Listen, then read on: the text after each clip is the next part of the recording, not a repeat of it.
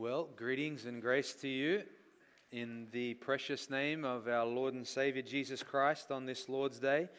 How exciting it is to be, as we've sung, those whom He saves are His delight.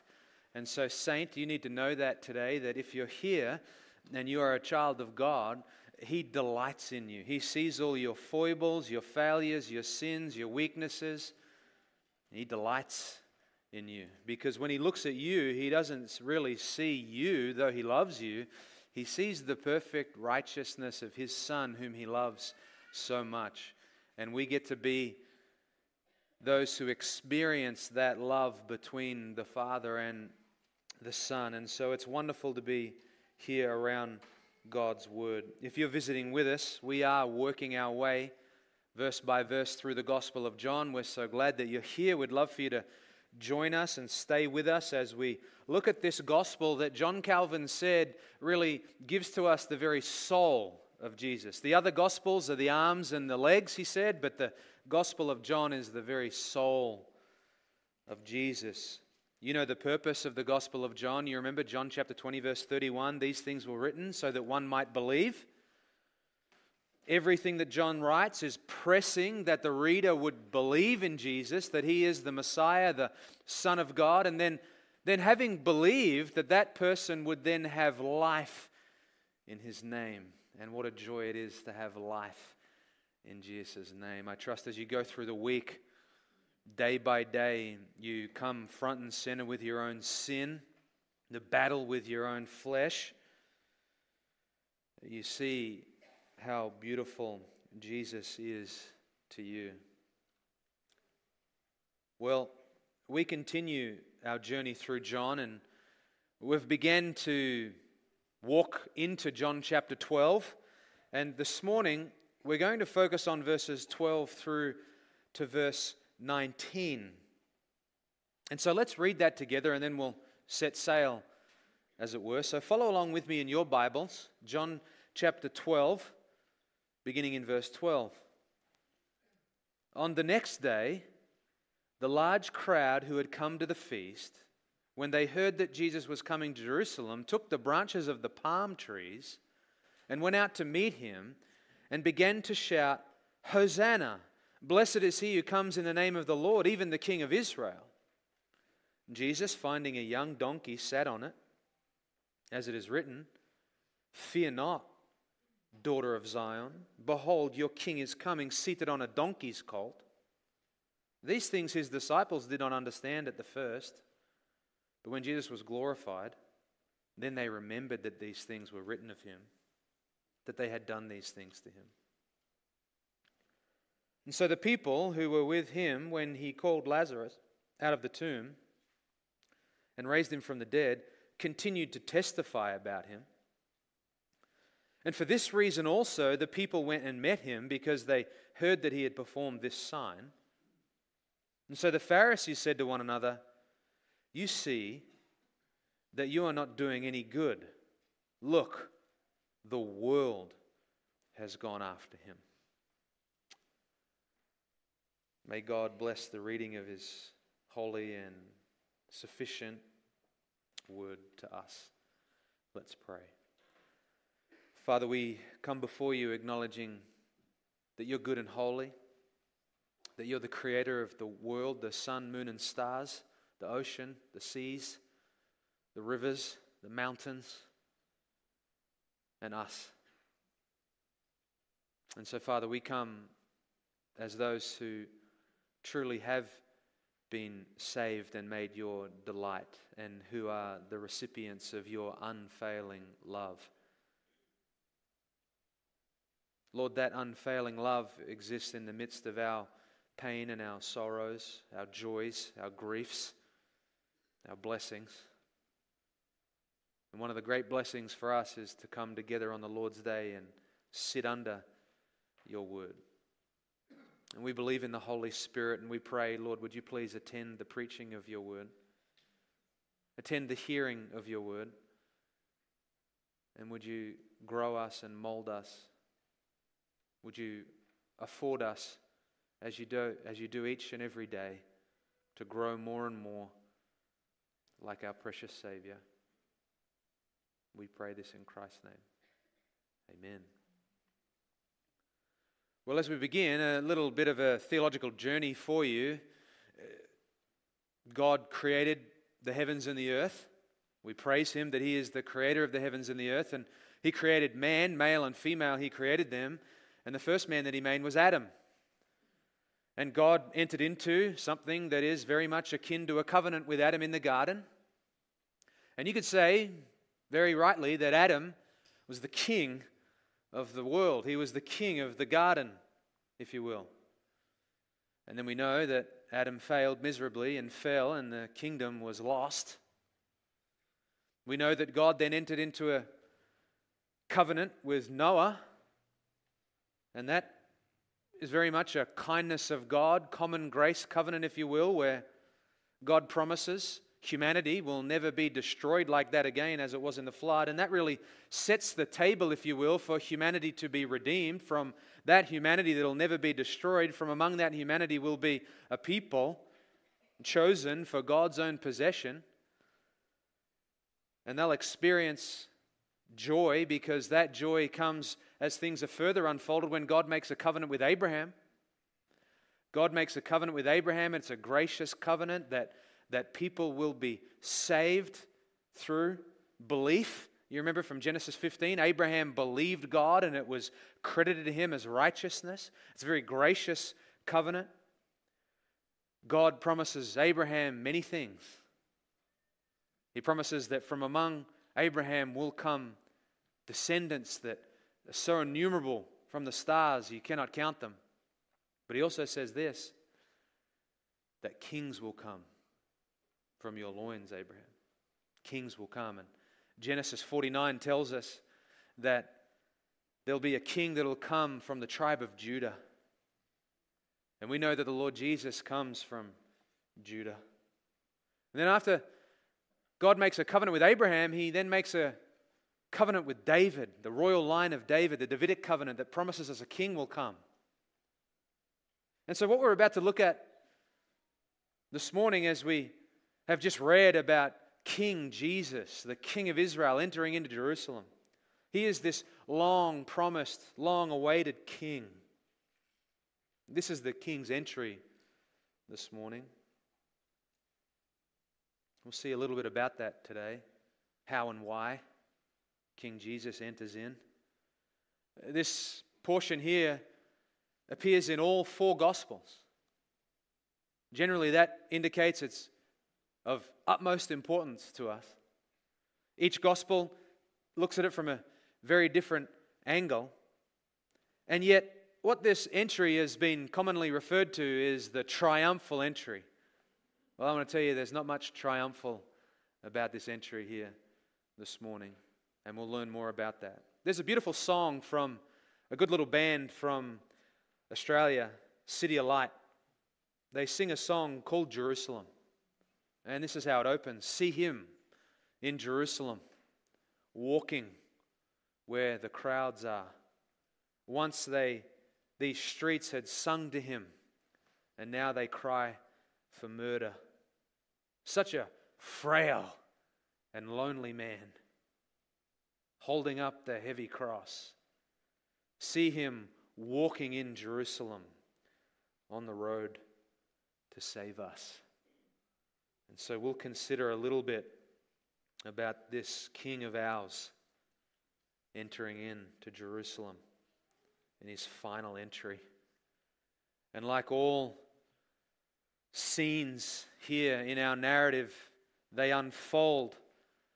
And so the first scene we'll see, the first of four scenes we will see this morning in our passage, that'll show us more about our King, so as to warm our hearts a little more to King Jesus.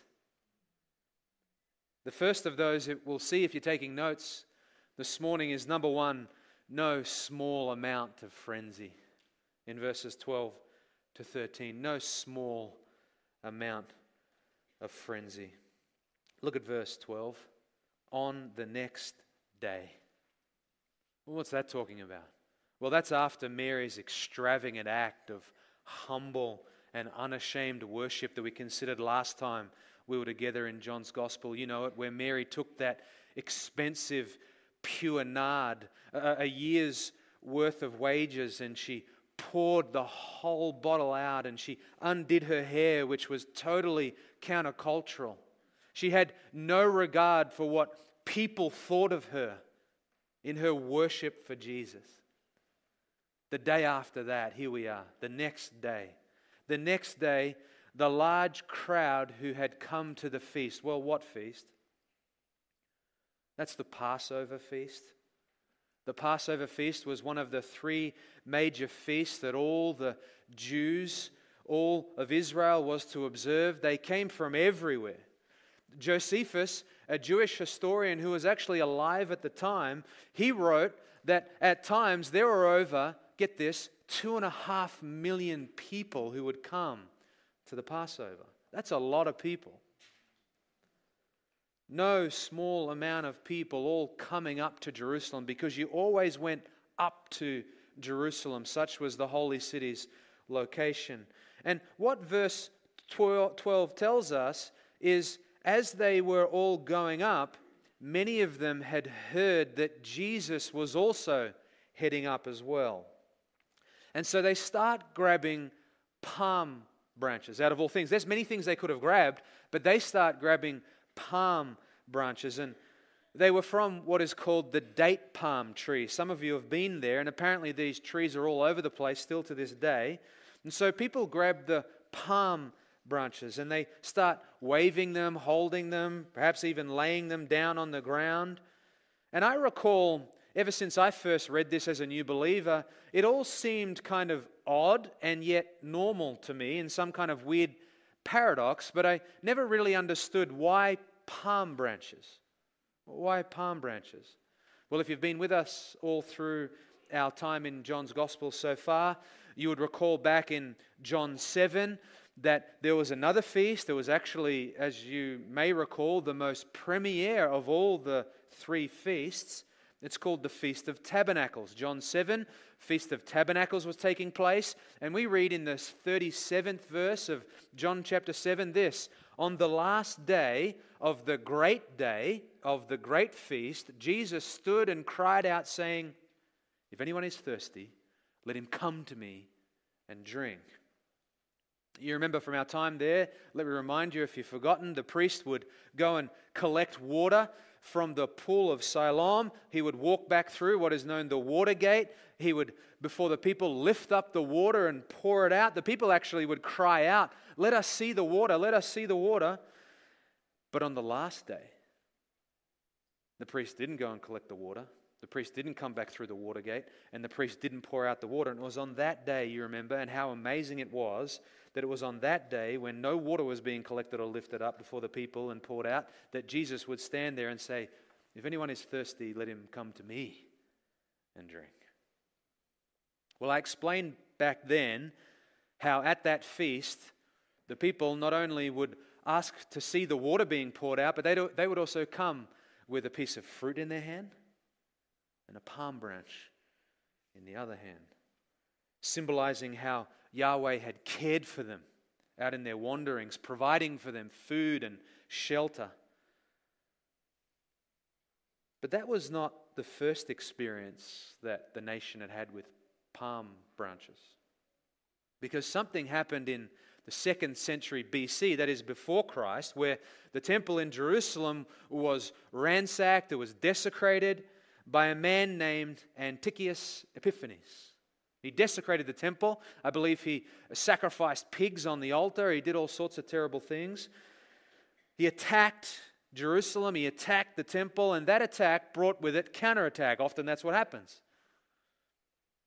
And the counterattack came from a man named Mattathias. He gathered a militia army, and he began to take back the temple. And in his work in that, as he began, he died. And his son, Judas Maccabeus, took charge. You may remember him from John chapter 7. His nickname was the Hammer. The Hammer. And so you can only imagine what he was like in battle. He became a hero of the nation. of Israel. Because due to his fighting back, the enemy that had come by Epiphanes had come and taken over the temple. They actually gave it back. They gave it back, and there was massive celebration, you can imagine, when that temple, so precious to them, was given back to them. They fought for it. It was given back to them. There was a massive celebration, and that became known as the Feast of Dedication, one of the other 3 feasts. Or it's also called the Festival of Lights. Or what else is it called? Hanukkah. It's called Hanukkah. It's practiced still to this day. Down the track from all that, Judas Maccabeus' brother then took over, and he rid Jerusalem altogether and Israel altogether of that army, that enemy, and they really began to celebrate. And you know what they did in that celebration? They waved palm branches around. And then further down the track, the Jews would then rise up against the Romans and revolt against the Romans, and they actually would then have their own currency. And they minted a coin. And you know what was printed on that coin? You guessed it. A palm branch. A palm branch. Moses was instructed by God in connection with these feasts in Leviticus chapter 23 verse 40 to, quote, take palm branches and rejoice before the Lord. And so we need to see this, that the palm branches were a symbol to the nation of Israel of victory in war, in battle. Everything in victory in overthrowing the Romans, which would come later from here, victory in politics, victory. So, all that to say, when the masses of people, 2.5 million people, are making their way up, and then the Lord knows how many, maybe 1 million people, turn as they hear that Jesus is coming, they grab palm branches. They are compelled to look for palm branches as they are walking up to Jerusalem, because they are compelled to grant entry in a very celebratory way to a warrior king who is going to overthrow all their oppressors, to usher in a utopian dynasty. They're excited, they are frenzied in their heart that the oppression that they are experiencing from the Romans is about to end. And so they grab the national symbol of victory in war and they wave it and they lay it on the ground as King Jesus makes his way up. And we see their excitement in verse 13. Look there. They took the branches of the palm trees, they went out to meet him, and they began to shout, Hosanna! Blessed is he who comes in the name of the Lord, even the King of Israel. They're shouting it. They're excited. There's a frenzy. Imagine 1 million people with palm branches, waving them around, shouting this. It's no small frenzy. The word Hosanna means, in the literal sense, save now. Save now. And the phrase, blessed is he who comes in the name of the Lord, both Hosanna, the word Hosanna, and that phrase, blessed is he who comes in the name of the Lord, they are straight out of Psalm 118. You can go and read it this afternoon. Straight out of Psalm 118. And you see, as these Passover pilgrims made their way up to Jerusalem, they would sing Psalm 118.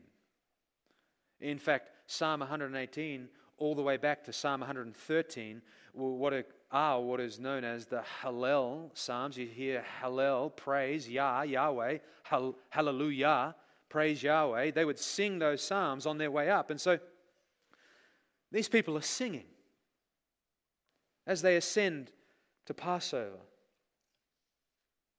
And what I need you to know is many, many, many of them, the vast, vast majority of them are just saying this from religiosity. It's just a practice, just a religious thing for them to be doing. It's not from their heart. This year, particularly more than any other year, they are caught up in the excitement of this Jesus who we know has been performing many miracles. Word has spread about Jesus. Many of them have observed Jesus do miracles before their very eyes. And they're caught up. They're caught up in hailing. They even say he's the King of Israel. And Jesus is. But I need you to understand that Jesus is not like they think. Which we'll soon see, because here they have misplaced enthusiasm. And here's something really to note down. I want you to see this here as Jesus is arriving and they begin to shout, 1 million people. Nowhere do we read Jesus telling them to stop and be quiet and go away. You know, we can trace back through Jesus' ministry up until this point prior. That's what he did. You can count so many times where Jesus performed a miracle, the people said, whoa, and he said, don't tell anyone. Make sure you don't tell anyone. But here now, he does not refuse to receive praise. You know, on God's grand calendar, this is the moment where God the Father is setting the scene for God the Son. There's another thing to note down. For the years prior that Jesus has not allowed himself to be publicly praised in this way, something else has happened as well. Every time there has been a positive public response to Jesus, he reacted in a certain way. Back in John chapter 2, verse 23, we read this. Now, when he was in Jerusalem at the Passover, obviously not this one, the ones prior, during the feast, many believed in his name as they observed his signs which he was doing. Sounds good. Until you read the very next verse. The very next verse says this, but Jesus was not entrusting himself to them because he knew all people and because he did not need anyone to testify about mankind, for he himself knew what was in mankind. You remember, they were believing in him, but Jesus was not believing in them. That's how I put it in the sermon. That's a sad reality with masses of people. They believe in Jesus, but Jesus doesn't believe in them. Now, we know that a very simple trust gets the same strong Savior, as the Puritans used to say. A very simple trust in Jesus. When you come by grace, stripped of all self-righteousness and no longer resting and trusting in your righteousness, but wholly leaning on Jesus' righteousness to save you, a very simple, small trust gets a strong Savior. So when you hear that many were believing in Jesus and Jesus wasn't believing in them, don't think that what I just said about a simple trust is not true. What is intended by that is they came with the wrong motive. They were shallow in their understanding. They wanted something from Jesus. They had false expectations. In John 6, at the feeding of the 20,000, men and women and children, we read that people wanted to make him king then and there. Do you remember that? Jesus fed the multitudes and they just wanted to make him king then and there.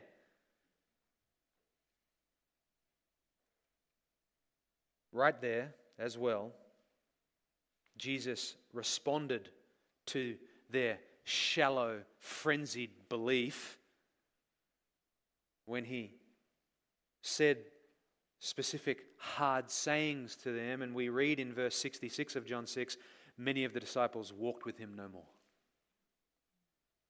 Then in John chapter 8, verse 30, we read, as Jesus spoke these things, many, it says, came to believe in him.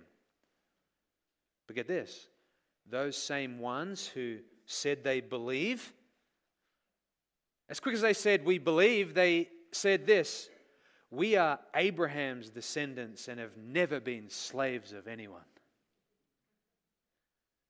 because Jesus pressed their button and he said that the Son sets free those who have been slaves. And they said, we are descendants of no one. To which Jesus replied, I know you are Abraham's descendants, yet you seek to kill me, because my word has no place in you.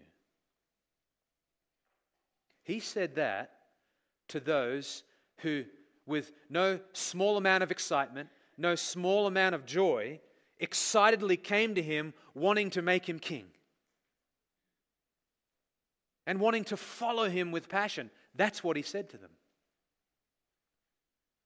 And so that kind of thing has been repeated over and over in the Gospel of John. And here in our passage, this entry of Jesus into Jerusalem is the crescendo and the culmination of that kind of thing. When just seas and oceans of people come praising him, the masses of people crying out, Hosanna, save now, what will they do? Well, what they'll do in just a couple of days is they will cry out, not save now, they will cry out, crucify now. Isn't that incredible? But by the grace of God, that's you and I.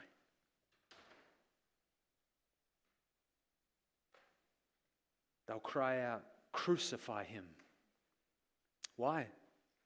I'll tell you why.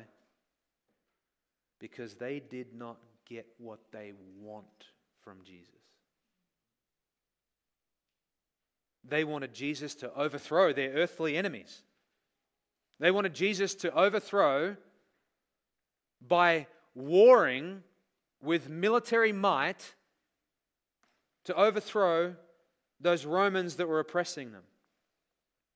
And they completely missed the point, because they were excited and frenzied for the wrong thing. They had enthusiasm, as I said, that was misplaced. Well, a couple of quick applications in our first point here before we move on to see more about how and why Jesus enters into the holy city the way he does. Well, first application here. There are untold numbers of people who get caught up in the hype and frenzy of following Jesus, who at some point along the way desert the faith, desert the church, desert the Messiah, and the root cause is seen in the prime example in places like 2 Timothy 4:10, where Paul wrote of a man called Demas who, what? Having loved this present world, has deserted me. So many, the majority by far, who said Hosanna and waved the palm branches and laid down their garments, as we read in the other Gospels, which is a very royal, regal thing to do. So many of those people, the vast majority who did that, they walked away. Before they walked away, they said, crucify him. They walked away. You see, this is just one frenzy giving birth to another type of frenzy. Instead of marked, steady faithfulness and rest in Jesus Christ for who he truly is. Second, there are untold numbers of people who come to Jesus with an agenda full of expectations that they want met that are never met.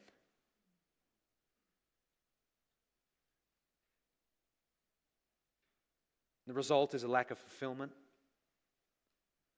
They had expectations that they would receive from Jesus things that Jesus never promised to give to be our lasting fulfillment. That only stirs bitterness and lasting sadness in the heart. You know, if this all sounds too much, just turn to Matthew chapter 7 later on, not now, later on, and read the most terrifying words that Jesus ever said.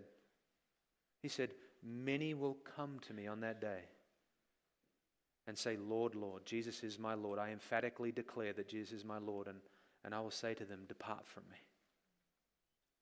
I never knew you. Jesus said there are many who will go by the broad road into destruction, and there are a few who will enter through the narrow gate and find life. And dear saints, you found life. You found life. Life is hard, but you found life. You may not have everything in this life, but you found life. It's good. It's good news.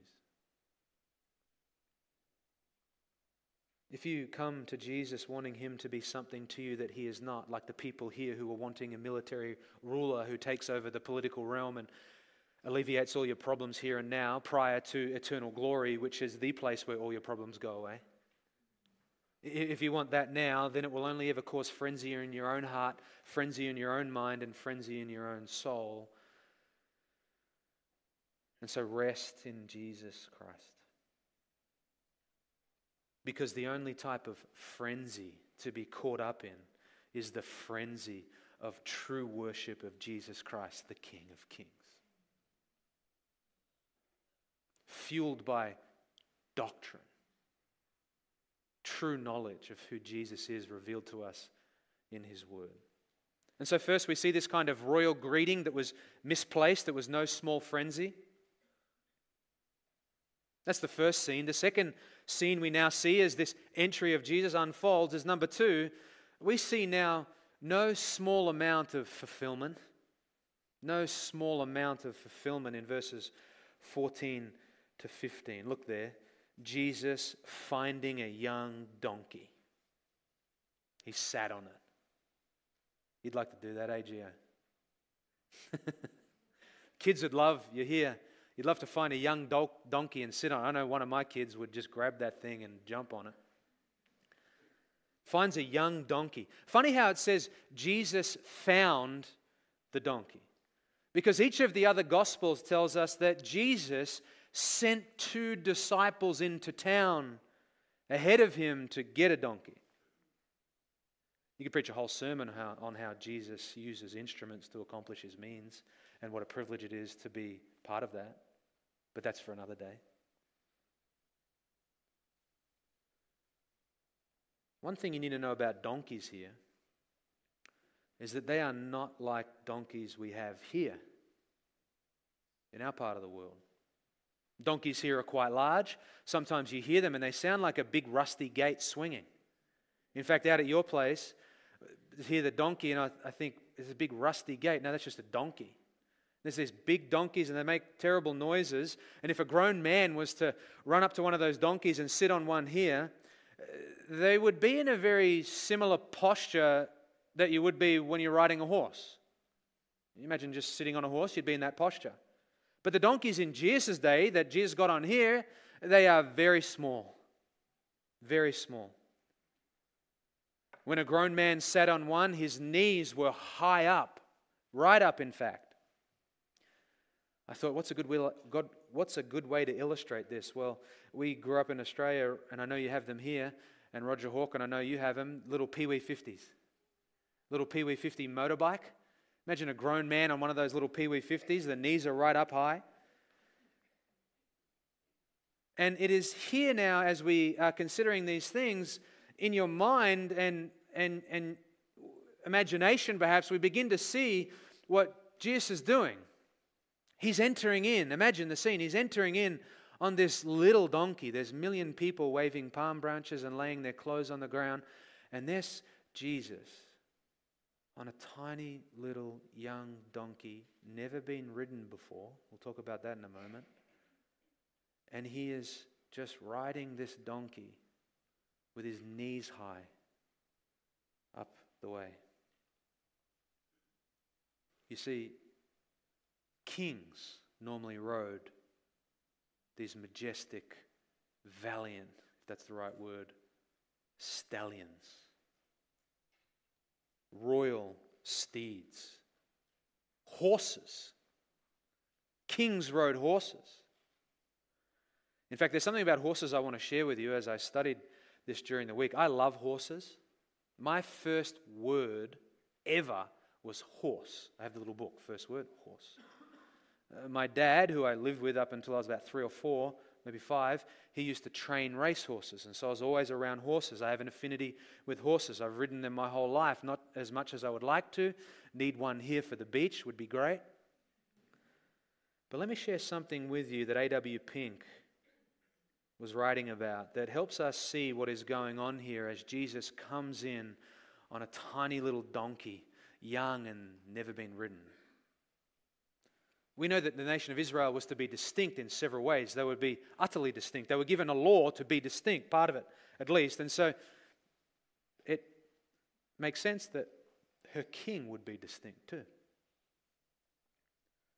Pagan nations rode horses. Their kings were all known for their horses. You can read about it in the Bible.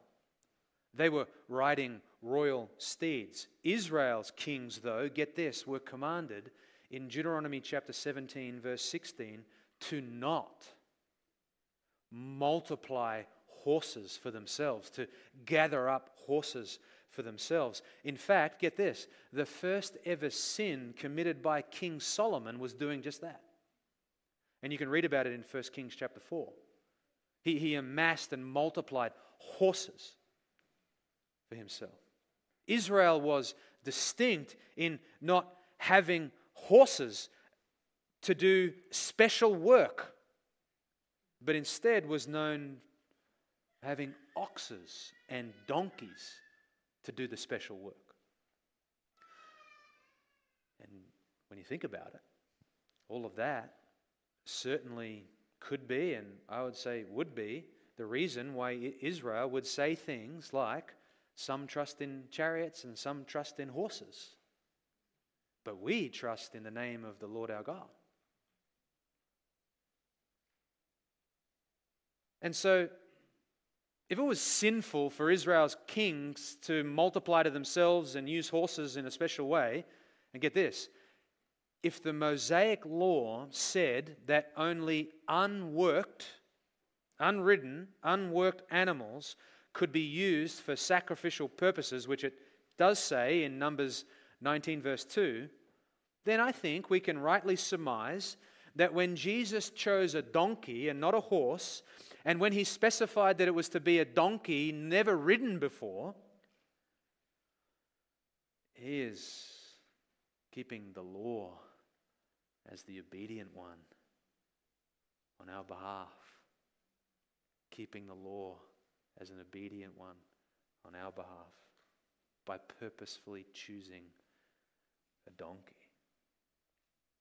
You see, because a donkey did not represent a war and a warrior winning a war. A donkey was not used by a person of war. A donkey, get this, was used by a man of peace and a priest. That's who used a donkey. And as Jesus enters into Jerusalem, he's not bent on war. The people are wrong. They're frenzied and they're wrong. He's not bent on war. He's bent on establishing peace. Peace.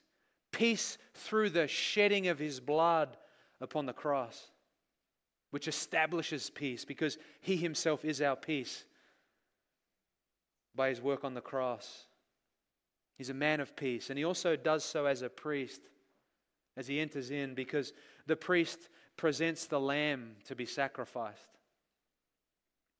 And so, amazingly, all while being the priest on a donkey, he is also the Lamb of God to be slain. He's the priest who offers the lamb.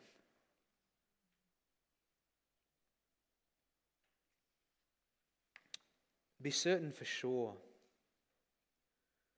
that when Jesus comes in his second coming, he will be a man of war, and he will be on a horse, and he will execute judgment.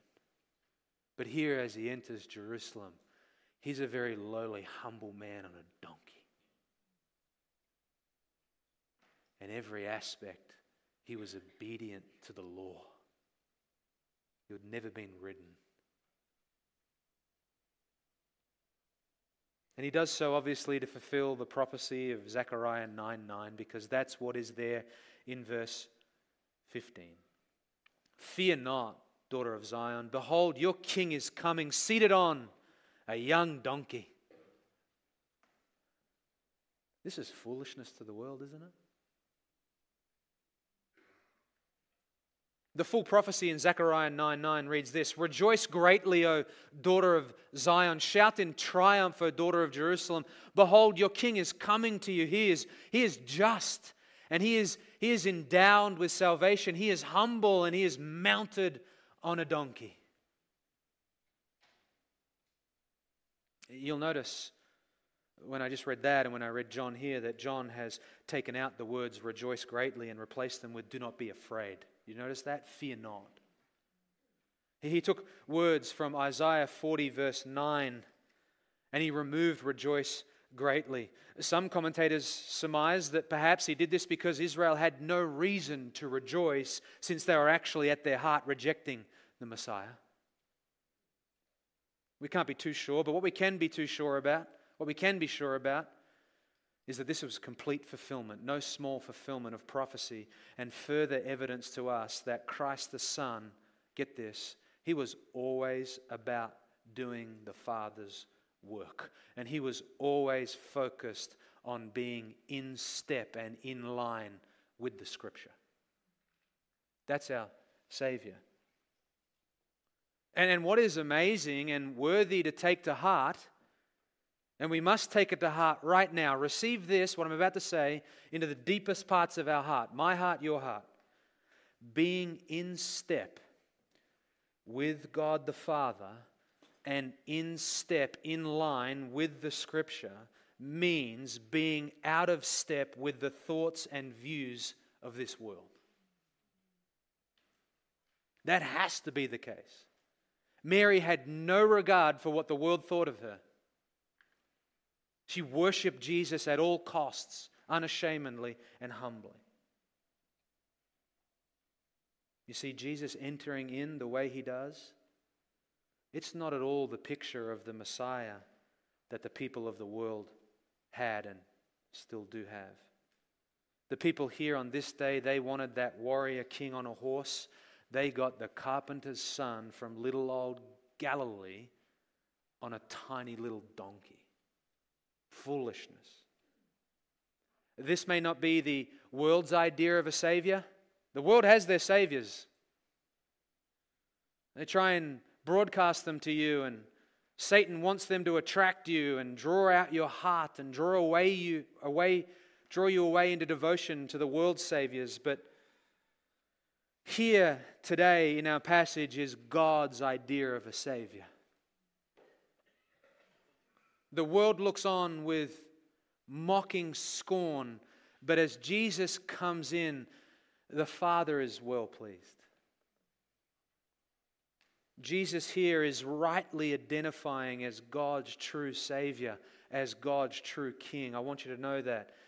And he appears foolish to the world instead of on a royal black, you can imagine, black stallion, he's on a little donkey. And every king had a herald, and every king's herald was always dressed in the finest of pomp and grandeur and clothes. And what was Jesus' herald dressed in? Camel's hair.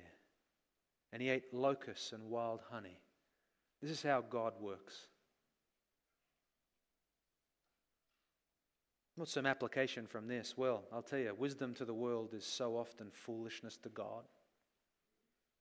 And foolishness to God is so often wisdom to this world. Jesus was so meek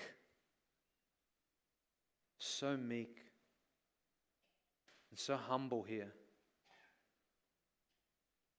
He was devoted to obeying Scripture here. You know, it's been well said that the incarnate Word, that's the Lord Jesus, never contradicted the inspired Word. There's no conflict between the incarnate Word and the inerrant, inspired Word. Jesus always set about to obey Scripture, and you and I need to be devoted to the same. I mean, really devoted. That's the second scene. The third scene now, as we press on. in this entry.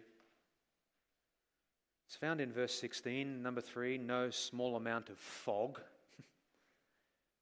There's no small amount of fog. Look at verse 16. These things his disciples did not understand. They didn't understand them. But when Jesus was glorified, this is the Apostle John giving us so kind of John to give us this explanatory note. They didn't understand at first, but when Jesus was glorified, meaning after his resurrection and after his ascension, when he was seated at the right hand of the Father, when he was glorified, then they remembered that these things were written of him and they had done these things to him. What does this bring to mind? Well, it brings to mind that after the Lord had resurrected and ascended, the Holy Spirit was sent. Jesus said that he would send the Holy Spirit. He said in John chapter 14, verse 26, "But the Helper, the Holy Spirit, whom the Father will send in my name, he will teach you all things and bring to your remembrance all that I've said to you." That's it right there. Charismatics have a problem. You know what one of their problems is? They think they are just going to receive divine knowledge by divine fiat in a vacuum, totally excluded from knowledge of God.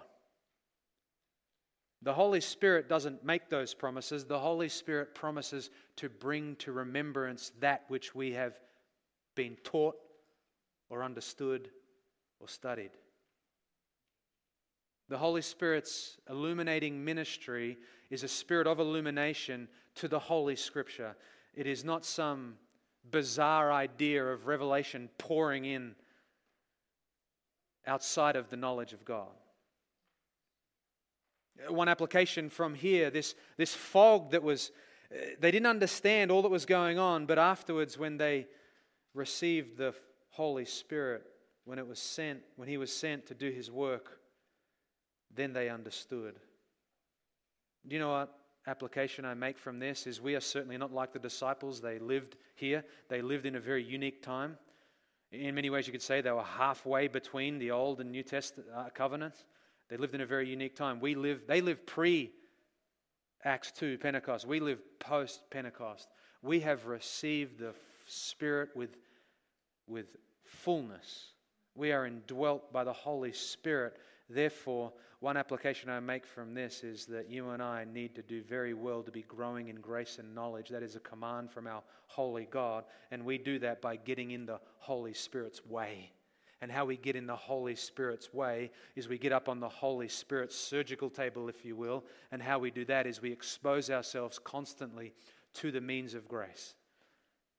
Because there are things that you and I do not yet understand. There is glory yet to be revealed to us about the Lord Jesus. In fact, if we were able to, this wouldn't happen, but if we were able to, we'd be able to see how much glory every individual has beheld of Jesus and how far along they are in that transformation from one level of Christ likeness to the next that's promised to us in 2 Corinthians 3:18. If we're able to just view that, we might all be surprised who has and who hasn't advanced in their beholding of the glory of Christ. We're responsible to do that. There's fog still laying in certain areas concerning the person of Christ in our life. My Hebrew professor, Dr. Irv Buznitz, used to say to me, "We all have an Achilles heel, Matthew, we just don't know what it is." Theologically. You and I need to lay hold more and more of the Holy Spirit, because it's been well said for sure that we can't have any more of Him. He's already indwelt us fully, but He can certainly have more of us. No small amount of fog. Well, to round this entry of Jesus out, we see fourth and finally no small amount of fear. In verses 17 to 19. Have a look there. The people who were with him when he called Lazarus out of the tomb and raised him from the dead, they continued to testify about him. These people were the same people who had been in Bethany. They had witnessed Lazarus being raised from the dead, and they came from Bethany and joined the mass of these people, And they are there, and they're continuing to testify about him. Now, the Lord only knows who among that crowd is truly testifying, possessing saving faith, and those that are just like all the other crowd. The Lord only knows, but there they are.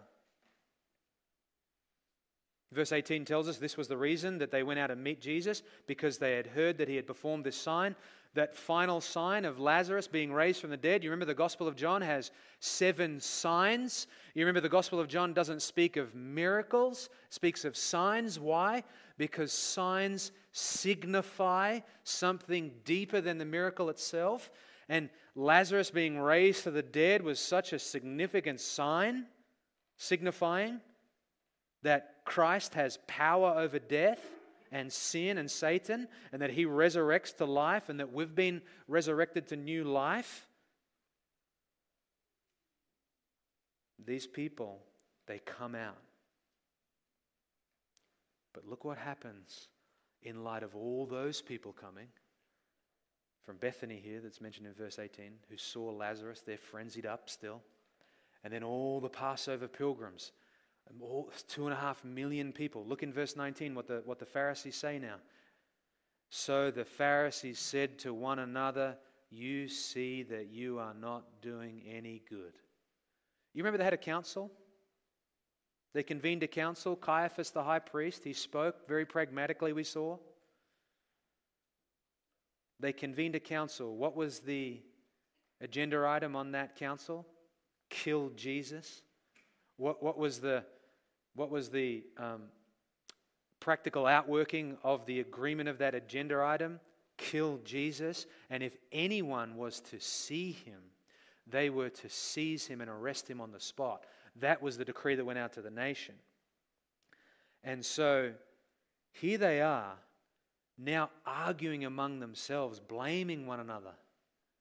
I don't know what Caiaphas said that day, but they were blaming one another. See, what we planned to do and what you did is not doing any good, because look, the world has gone after him. The world. The large group of people had come from Bethany after seeing Lazarus being raised from the dead. The religious leaders are in fear. Why is this no small amount of fear from the religious leaders? I'll tell you why. They would have believed that Jesus was going to do what Maccabeus of old did. That this Jesus was going to overthrow those who were controlling and oppressing the Jews, namely the Romans. And so they feared that their entire world would be taken away. And I want you to know that's the sense in which they are using the word world there. We know that the whole world is not going to Jesus. They are in a frenzy of fear. It was though the whole world was going to this Jesus. And what did they say earlier on in John? If we don't do something, he is going to come.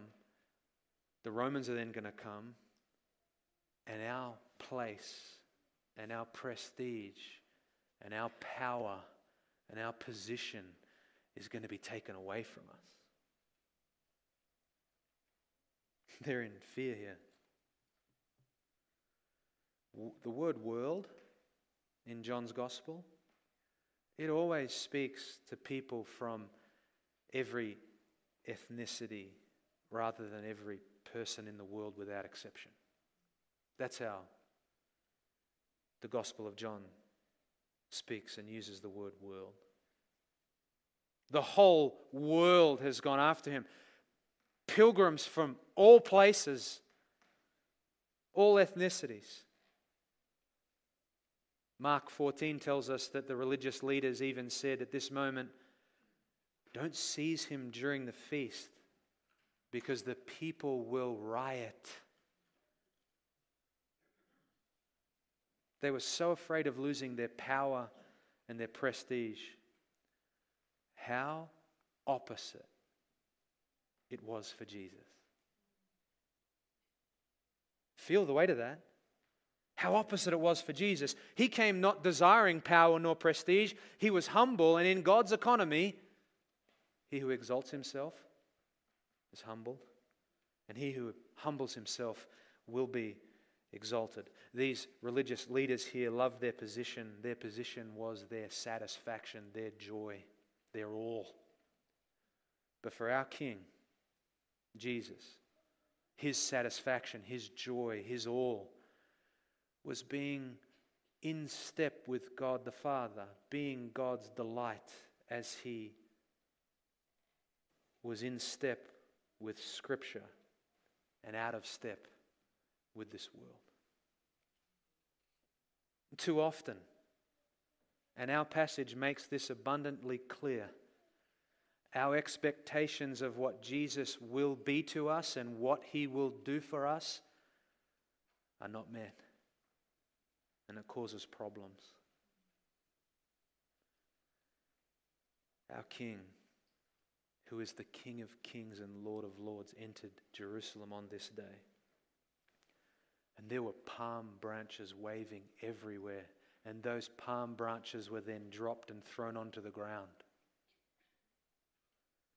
But guess what Revelation chapter 7 verse 9 says? John, who wrote this book, writes Revelation. And he says this, "After these things I looked, and behold, a great multitude which no one could count, from every ethnicity, every tribe and people and tongues, were standing before the throne and before the Lamb, and they were clothed in white robes, and palm branches were in their hands."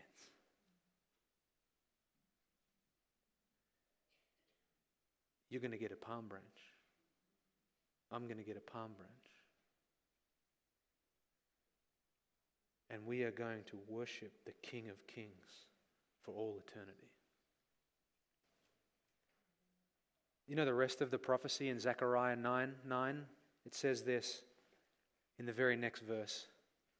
"I will cut off the chariot and the war horse from Jerusalem, and the battle bow shall be cut off. And he," that's Jesus, "shall speak peace to the nations.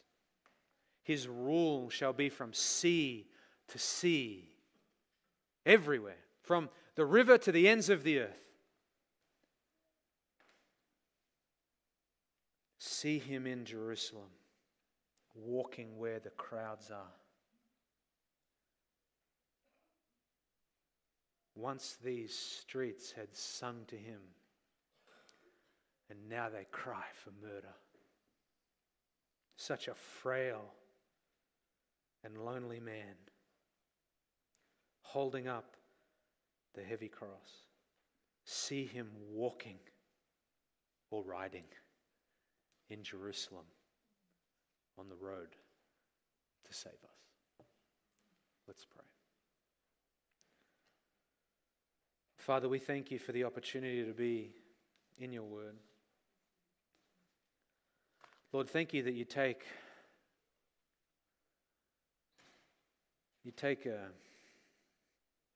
our frailty and our sinfulness, and you shed your mercies upon us every morning, and you see fit to